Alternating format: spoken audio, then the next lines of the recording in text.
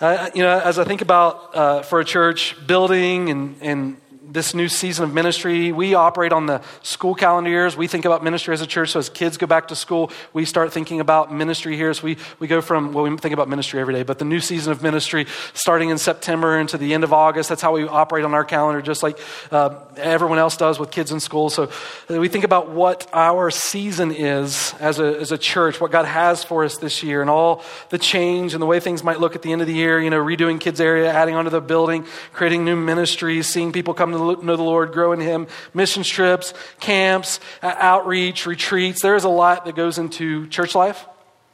But the one thing that we want to make constant is a drive to know Jesus and to make Him known. And I think for us, the best place for that journey to really take its steps is in God's Word. God's Word is the way God communicates to us, reveals Himself to us, and encourages us in our relationship to Him. He makes Himself known that we could know Him and make Him known in the world around us. And this season, as we start into this new school year, we want to begin a new sermon series on the idea of the kingdom. And the reason that we want to start here is because we want to take the opportunity to do really a 30,000-foot view of what the Bible is about. If that's where God communicates to you and how you can know God, understanding the Bible is important. And I recognize when people approach Scripture, sometimes it's intimidating. Like, where do you start? How in the world does all this fit together with me? What is it even saying? It speaks in ways that I'm not accustomed to. The Bible can be intimidating. But on the flip side of that, if you think about the beauty of what it is, 66 books, over 40 authors, written on 3 continents, in 3 languages, over 1,500 years to write Scripture, and one theme. One theme. And I think about me, I can't even carry a thought for more than an hour, right? It's like, and God works in people to write His Word. One theme, multiple authors, over 1,500 years. And what is the Bible? Honestly, it's God's love letter to you. I mean, that theme is God builds His kingdom to rule and reign, invites you to be a part of it in relationship with Him. Man rebels. God doesn't give up on us. He pursues us to the point He becomes flesh, gives His life for us. And at the end of Revelation, you see Him restoring peace in all things. He makes all things new. If I gave one word to it, I would just say it's redemption. It's God's redemption for your soul to know and delight in Him for all of eternity as He restores peace that was lost through sin. The Bible paints this beautiful picture that we could know this God who desires to make Himself known to us. And so we're going to start this series about the kingdom and desiring to see what God wants to communicate to us for our lives in Him and through Him. And sort of as a prelude to the beauty of the Bible, this morning what I really want to talk about is the beauty of the Bible. And that's what Psalm 119 is. If you've ever read this psalm, it is the longest chapter in all of Scripture, 176 verses. And it's all about the beauty of Scripture. And the reason I think this is important is the more that you begin to appreciate God's Word, the more you get out of it as you read it. When you can understand it and know how God desires to communicate to you as you dive into it with that sort of appreciation, I think the more you glean from Scripture itself. And so starting the series off in Psalm 119, I think is important for us to the appreciation of the greater picture of what God communicates. When you think about God's Word, this psalm is nothing but appreciation for the Bible. A love poem. I would say it's the greatest love poem in Scripture. And you think of all the topics God could record for us, the greatest love poem. It's not about marriage, it's not about kids, it's not about puppies or rainbows or candy canes or unicorns. It's about the Bible. When you look at this section, if you were just to thumb through Psalm 119, you'll see that this section is broken up into stanzas, 8 verses for every section, and every section starts with a Hebrew letter. From A to Z, there's only 22 Hebrew letters, so if you want to learn the Hebrew alphabet, you can start in verse 1. You'll see each section, every 8 verses, broken up by a Hebrew letter, and so you can learn the Hebrew alphabet if you want to. And so this psalm teaches us appreciation for the Bible. But then on top of that, something else that's interesting is that the Jews would start their new year reading Psalm 119. And you think about what that communicates. Psalm 119 is appreciation for God's word. And every year the Jews would celebrate their new year in a day called Rosh Hashanah. Rosh means head, and and Hashanah is year. So the head of the year, every year to start their year, they want to start off with an appreciation of God's word to understand the beauty of what they possess. Just for your understanding, Rosh Hashanah, for us, on the calendar year, for us, it lands on September the 30th. Actually, for us, it could land on September 29th because a Jewish day begins at nightfall. So on September 29th at night, Rosh Hashanah starts. And Jewish people will read this passage of Scripture for the appreciation of His Word. And when you approach God's Word, it can be intimidating, right? But I don't think God wants it to be that way for us. I think sometimes as Christians, one of the more comical ways to look at God's Word, maybe this is just me, but I remember being early in my Christian faith, wanting to know God and not really knowing how to approach the Bible. And so I would open it up and I would do what I call Ouija board Christianity, right? So that's like, I don't really want to promote the Ouija board today, but you understand how it works, right? You get this cardboard layout and this little device that you ask a question and some sort of spirit's supposed to navigate you to the answer, right? Well, that's sometimes how Christians, I think, will approach the Bible in a lack of understanding or intimidation. You're like, oh Lord, I need to hear from you today, right? And you're like, God, guide me. And you start thumbing through and then you take your finger and you run it down a spot and then you read that word and you're like, so-and-so begat so-and-so. What does this mean for me, Lord? I don't understand, right? You just close the Bible and walk away and you expect that that's what's supposed to be the illumination for your soul, right? I even tried that last night. I was like, okay, let's give this a shot. And I Googled random Bible verse, right? Just to see what would happen so I could apply it to my life. And up pops, I wish I could make this up, but this is the first verse and only verse I looked up. Up pops Mark chapter 14, verse 51. And it says, and the young man followed Jesus and he was wearing a bed sheet because he was naked underneath. Lord, help me to apply this, right? Like, God, I'm willing to do whatever. Like, how does that look in your life? I don't think that's the way God wants us to understand His Word. And I think the psalmist wants us to be aware of that. Like, if you look at Psalm 119, you can't help but walk away with this love and reverence and respect for God's Word. That's what the author wants us to walk away with. In fact, I would just say this for you. Psalm 119 is 176 verses. There's no way I'm covering all that today, right? I don't think that you would even sit through all of that with me as we covered 176 verses. But I do want to just give us a flyover of the appreciation this psalmist has as we start into this series together. If we walk away from Psalm 119 and we understand every verse, but we don't love God's Word, and so don't love Jesus, we miss Psalm 119. And so the Jews would begin on this section of Scripture for appreciation for God's Word. Let me just challenge you and encourage you as you think about that. A couple things I want you to be aware of as a church. One is every once in a while we bring these Bibles to the church and we sell them, but we don't sell them to make a profit. We actually buy them in bulk so we get them cheaper so we can give them as a discount for you. This Bible is one that I read to my kids. If you think about how can I encourage my kids in God's Word for them to see the beauty of God and come to know the Lord, I would encourage you, if you have elementary age kids, to grab this Bible. Because this Bible takes the big themes of Scripture and it ties them all together to Jesus to help us see the grand scheme of the Lord in all things. We'll have those available next week for $10. You save a couple bucks if you get it here rather than on Amazon. I'm not here to make a profit. We just don't have money to give away. And so if you want one, they'll be here. And if you don't, that's okay.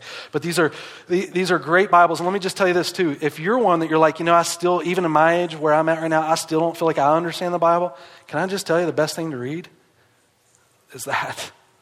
I know that might sound ridiculous, but honestly, the way that kids' story Bibles kind of paint the bigger picture together, and especially this is a great place to start. So if you read this every night with your kids when they go to bed, great book to read. The other thing I want to encourage you in, if you go to our app and you click on the bulletin, there is a way to join a group at the very top of the bulletin for reading through the Bible in a year.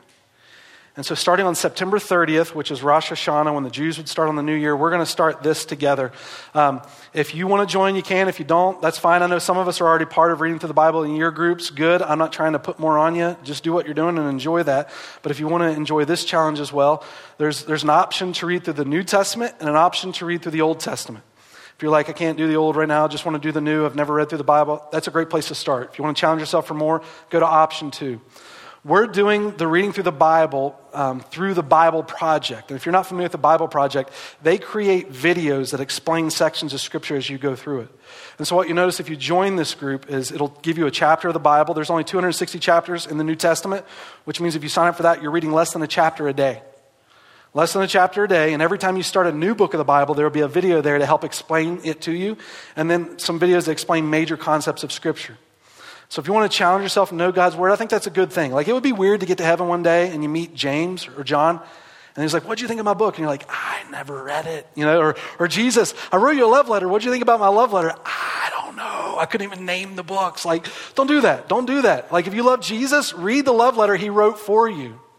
It's interesting, if you don't watch the videos, but all you do is the reading in this, in 10 minutes a day is all it takes. You can read through the whole Bible.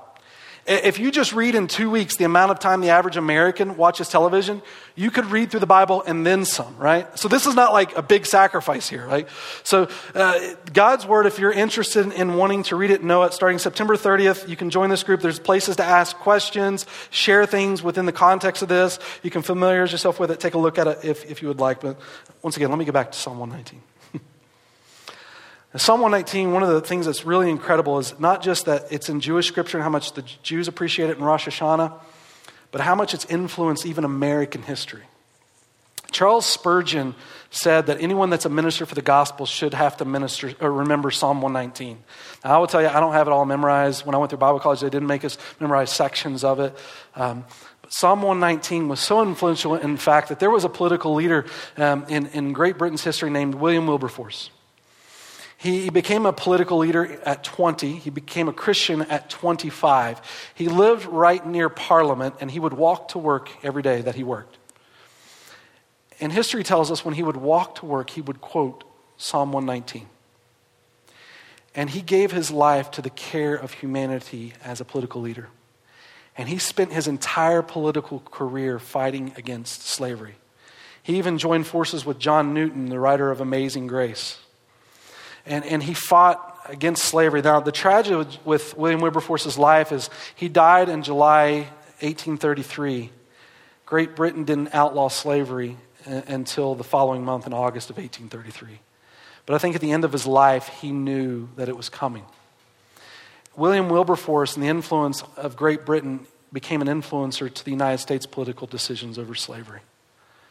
Psalm 119 affects us even today without realizing it, because this was the psalm that this man cherished as he walked with the Lord. Psalm 119 is a beautiful section of Scripture. If I just read some verses, I'm going to just read these to you, and you get an appreciation for the way the author communicates the beauty of God's Word. By the way, no one really knows who wrote this psalm. A lot of people think maybe Ezra or David, but no one knows for sure. But listen to the way he says this. How blessed are those whose way is blameless, who walk in the law of the Lord. With all my heart I have sought you. Do not let me wander from your commandments. Your word I have treasured in my heart, that I might not sin against you. Open my eyes, that I may behold wonderful things from your law.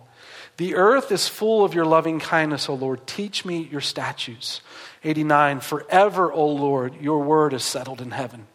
Verse 97, how I love your law. It is my meditation all the day. I am exceedingly afflicted. Revive me, O Lord, according to your word. The sum of your word is truth, and every one of your righteous ordinances is everlasting. Those who love your law have great peace, and nothing causes them to stumble. The law of your mouth is better to me than thousands of gold and silver pieces. Throughout this psalm, appreciation for God's word. In fact, the author refers to God's word using 8 different terms within the context of Psalm 119. He refers to the Bible as the law, God's testimonies, precepts, statutes, commandments, judgments, words, ordinances. If you were to even take just that last verse and think, okay, he refers to God's word as the law of your mouth, and it's better than gold and silver pieces. What does that mean when he references the word law? By definition in Hebrew, the word law means a straight edge. You don't realize how important a straight edge is until you don't have it, right? Especially when you're laying the foundation of something. God forbid you start off crooked. I think even in our relationship, my wife and I relationship, she saved our marriage a few months ago. And it's a little bit extreme in its statement, but let me just tell you how. I can hang something on a wall and it will be there till I die.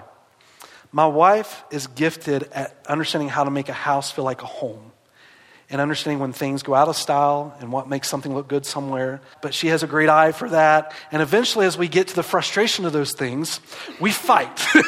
Just leave it here. Like I said, but one day she came home with a tool that saved our marriage. And it was this measuring tool with these things that prodded into the wall with its own level built into it. So you don't even have to question anymore. What the tool says goes. And the straight edge is there. And it's wonderful for us. Never again will we have a fight. It's great, right? But that's what God's saying about his law. Life's going to rock you. Things are going to press against you. And they'll want to influence you. Where do you go? How can you hold true? The psalmist describes his life this way. He says that he battles. He says in the way that he battles and plots against him and slanders and taunts and persecutions and afflictions. This psalmist apparently is a person of influence, that he gets to be in the courts of kings and leaders, because in verse 23, he even says that princes and religious leaders malign against him. Think about how difficult that is when world leaders aren't standing with you. How do you stand true? With the law. God's word. It's this straight edge for our lives. Psalm 119 verse 99 says it like this: I have more insight than all my teachers, for your testimonies are my meditation. So of all the teachers in the world, of all the things that people could say to me, God, it's your word, meditating on it, that directs my life. I understand more than the aged because I have observed your precepts. Your word is a lamp to my feet and a light to my path. I love that. That's one of the more popular phrases, Psalm 105, a lamp unto my feet and a light unto my path. Maybe the psalmist is saying this. More than knowing every lyric to every Taylor Swift song, maybe God wants you to know the words to his song he sings over you. God wants you to know his word. And parents, even in your position, God wants your kids to know his word. What a great place to introduce them to that. You think about the way life goes for us as people. Like we go through seasons of life, and about the time you feel like you've mastered a season, your season of life changes and you're in a new season. And you go from being a teenager to dating, to college, to careers, to being under a boss, to being married, to being a parent, to disciplining your children, to maybe caring for your parents, to retiring, now trying to figure out how to navigate the later years of your own life. Like every time you start to master a season of life, then that season changes, and then you got to start all over and learning what it means to walk with God in all of that. Where do you go? The one thing that remains constant. God's word. One of the things that the author of Psalm 119 does that I really enjoy is as he describes God's word, listen to this, his description of the Bible. He says, it's righteousness, it's trustworthiness, it's truthfulness, it's faithfulness, it's unchangeableness, it's eternality, it's light, it's purity. Beautiful ways to describe God's word, to elevate it in our minds.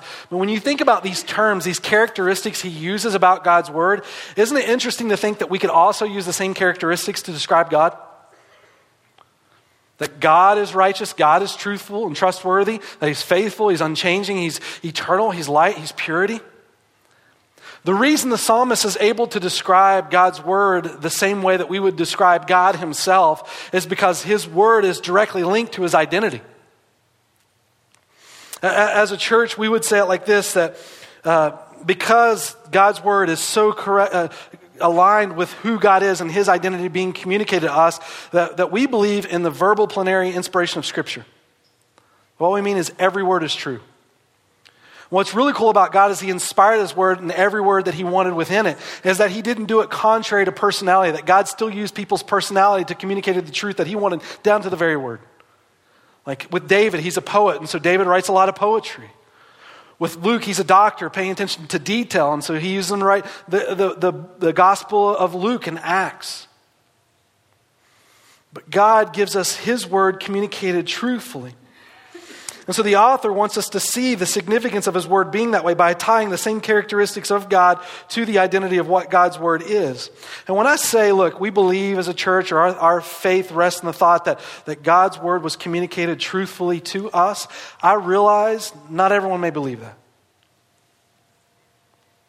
And I want you to know, I think that's okay. And the reason I say I think that's okay is not because I don't want you to believe that. I think that's the right thing to believe. But because everyone has to start somewhere. And maybe you've heard in your life that the Bible's been mistranslated.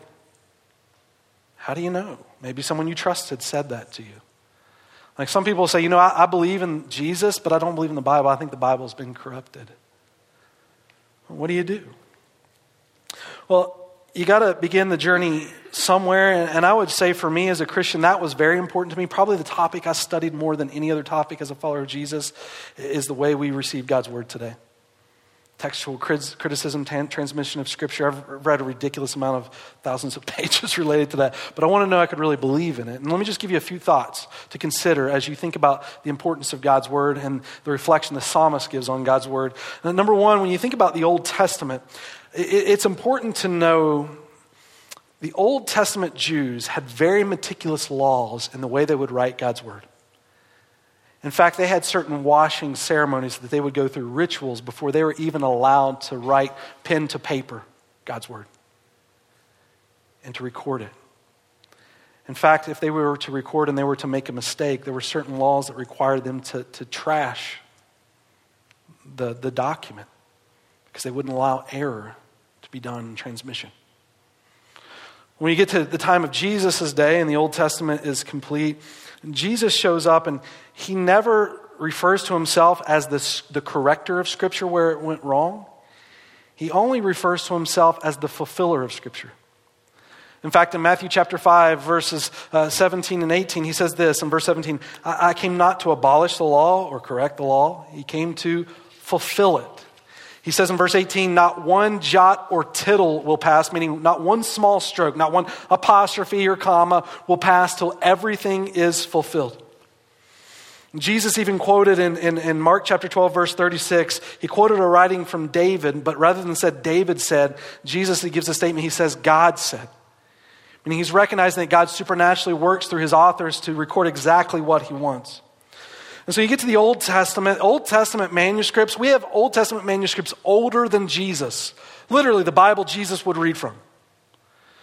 And so you see the Old Testament established, but what do you do with the New Testament, right? Because the New Testament came after Jesus. I would say when it comes to the New Testament today, we have over 25,000 manuscripts of the Bible, handwritten manuscripts of Scripture. We do not have any original copies of the original writings of the New Testament. But we do have copies of the Bible starting as early as 30 years after the New Testament was completed. 25,000 of them, in fact.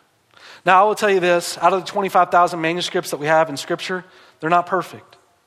Some of them have spelling errors. Some of them reverse word orders. Some of them accidentally leave off entire lines of Scripture because they're just copying line to line and they accidentally skip. Sometimes there's people that make notations as they're writing Scripture, meaning as they're writing the Bible, you think back in first, second, third centuries, they're recording Scripture. They have someone teaching them about Scripture as they're recording it, and they realize that verse is a little confusing to them, so they write a note off to the side, so they make some notations. They're not thinking, and in 2,000 years from now, someone's going to have this and look at this. They're thinking, this is God's word, and I want this, and I want to understand it, so they make a notation off to the side. So when you look in early manuscripts, you see that, but you have 25,000 manuscripts. And so what that means is, and there's no Oxford dictionary in this day, right? There's no solidifying of a language down to one fine point like an Oxford dictionary to refer to. And so what you find in certain regions, people might spell words a little bit different. And so they're not mistakes in Scripture, they're variants. Like someone might spell John, Jon, and someone else might spell John, John. But it's still John, right? And so what scholars do, they do something called textual criticism, where they take all 25,000 manuscripts and they look at them and they can say, look, this person accidentally switched Jesus Christ and Christ Jesus around. The reason we know this is because this manuscript was written in the 10th century, and the rest of these manuscripts don't even have it. So you can see that this person made a variant in the text by switching the name around. So when you have 25,000 manuscripts to compare it to, it's easy to see where in the transmission of Scripture that happened. Now, some people think that when it comes to the Bible, the way that we get it today is sort of like the telephone game, like first century person gets designated to talk to the second century person and whisper in their ear what to say. And then the second century ends and they designate a person to talk to the third century. You get all the way to the 21st century and the Bible's got a lot of words in it, man. So how do you know that what we're saying is correct? Well, I would just say the telephone game has nothing to do with the way transmission of Scripture takes place. We don't pass this on from generation to generation and get rid of everything previous. You've got 25,000 manuscripts that go back through centuries to see what was written. And so the idea of the telephone game doesn't work. But here's the beauty. When it comes to the New Testament, Rome had conquered the known world in multiple languages and people groups. And so when a letter in Scripture is written in the New Testament, people would grab a hold of that letter and they would begin to send it out. And it would start to be translated into multiple languages early on in Christianity. So that no one could intentionally corrupt the Bible because it had gone all through Rome in multiple languages. Could you imagine the feat of being able to pervert something like that? It would be impossible. So no one could intentionally corrupt the Bible because the Bible went through all of Rome, and no one could unintentionally corrupt the Bible because you have thousands of manuscripts. So when you hold God's word, I think it's important for us to appreciate its beauty. It began 3,500 years ago, finished a little over 1,900 years ago. People have given their lives for other people to possess it. I think early on in Christianity, 4th century, actually starting in the 1st century to the 4th century, 250 years of Christianity, 125 of them Christians were persecuted. The last emperor before Christianity was legalized under Constantine was a man by the name of Diocletian. Diocletian's on record wanting to wipe Christianity off the face of the earth and destroy every Bible. In Christianity today, 25,000 manuscripts remain. People gave their lives to hold it. I think about even in English to hold the Bible. We're just a couple of weeks away from the anniversary of this man's death, William Tyndale. William Tyndale represents a group of Christians in these centuries that wanted people to possess God's word. And Tyndale believed he wanted people to possess God's word in their own language. And he gave his life to write the Bible in the English language. People like John Wycliffe, John Huss, William Tyndale. William Tyndale was strangled alive, burned at a stake, and his ashes were scattered. Just so you could have the Bible in English. Out of this group of people, there was a group that went to Geneva, Switzerland.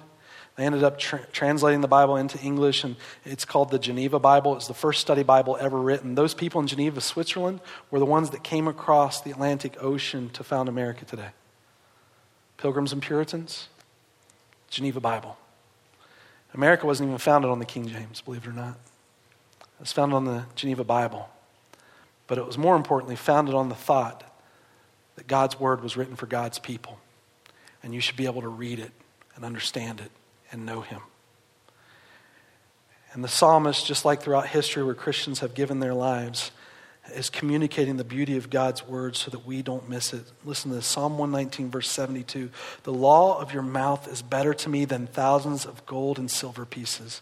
Verse 89, forever your word is established in heaven. And you think about this, the vast appreciation of Psalm 119. I want to hone in, though, on just one thought. One thought for us that I think really draws what the author desires for our lives as we read through a psalm like this. When you think about God's word and understanding and appreciating it.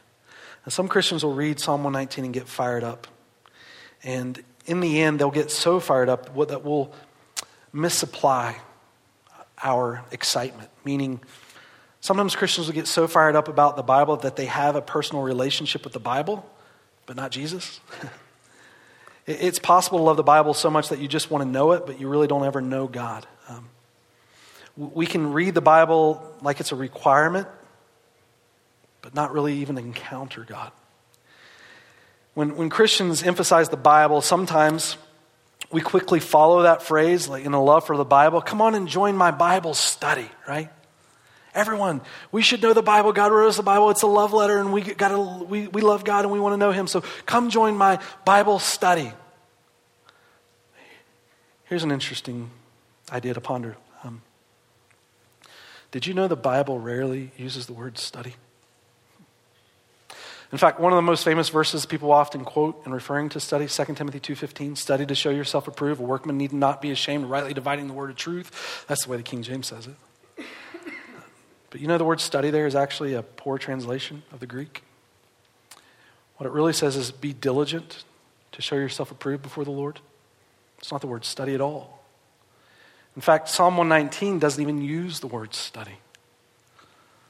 Rather, Psalm 19 wants to emphasize something for us in a different way. And I want to encourage us in this because just consider this for a minute. First 3 centuries of Christianity, there was no Bible.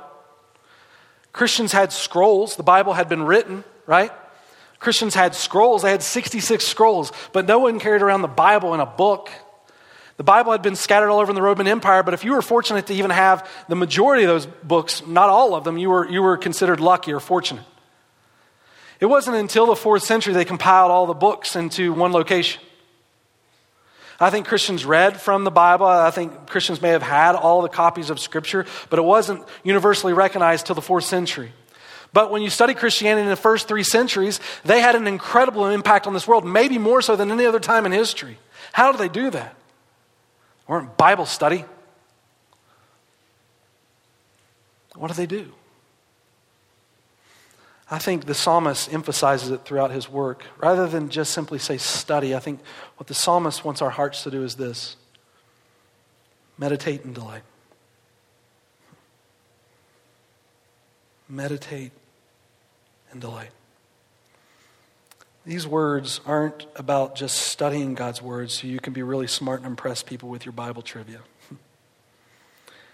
These words are encouraged to let God's word rest deeper in your soul than just simply by studying. Meditate and delight. When you think about delighting sees God's word as a gift, not a guilt. So when I said in the beginning, hey, if you're interested in joining a group that's going to read through the Bible in a year, can I tell you what I don't want? I want you to feel guilt to do that. I want you to be delighted that you have opportunity to do that.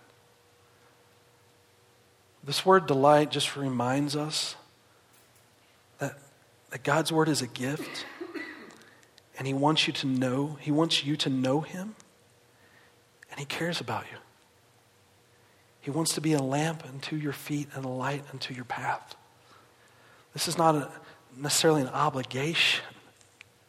This is a privilege that throughout the centuries people have given their life for, so that you could have an opportunity today to go, or to really love it and delight in it. When you appreciate it, you get more from it.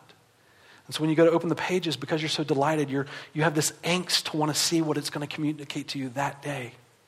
Not to just say, I read it so I can say I read it. Because I'm really smart, I know the Bible. It's not about that. The Bible's given so that you can know him. And the other thought with it is to meditate. When the psalmist writes about delighting and meditating, oftentimes he uses this in following verses. Like you see verse 15, meditate, but verse 16, delight. Verse 23, meditate. Verse 24, delight. These things are interconnected with each other. That the idea of you wanting to meditate is because you're delighting in it. And so when you think about meditation, what does that mean?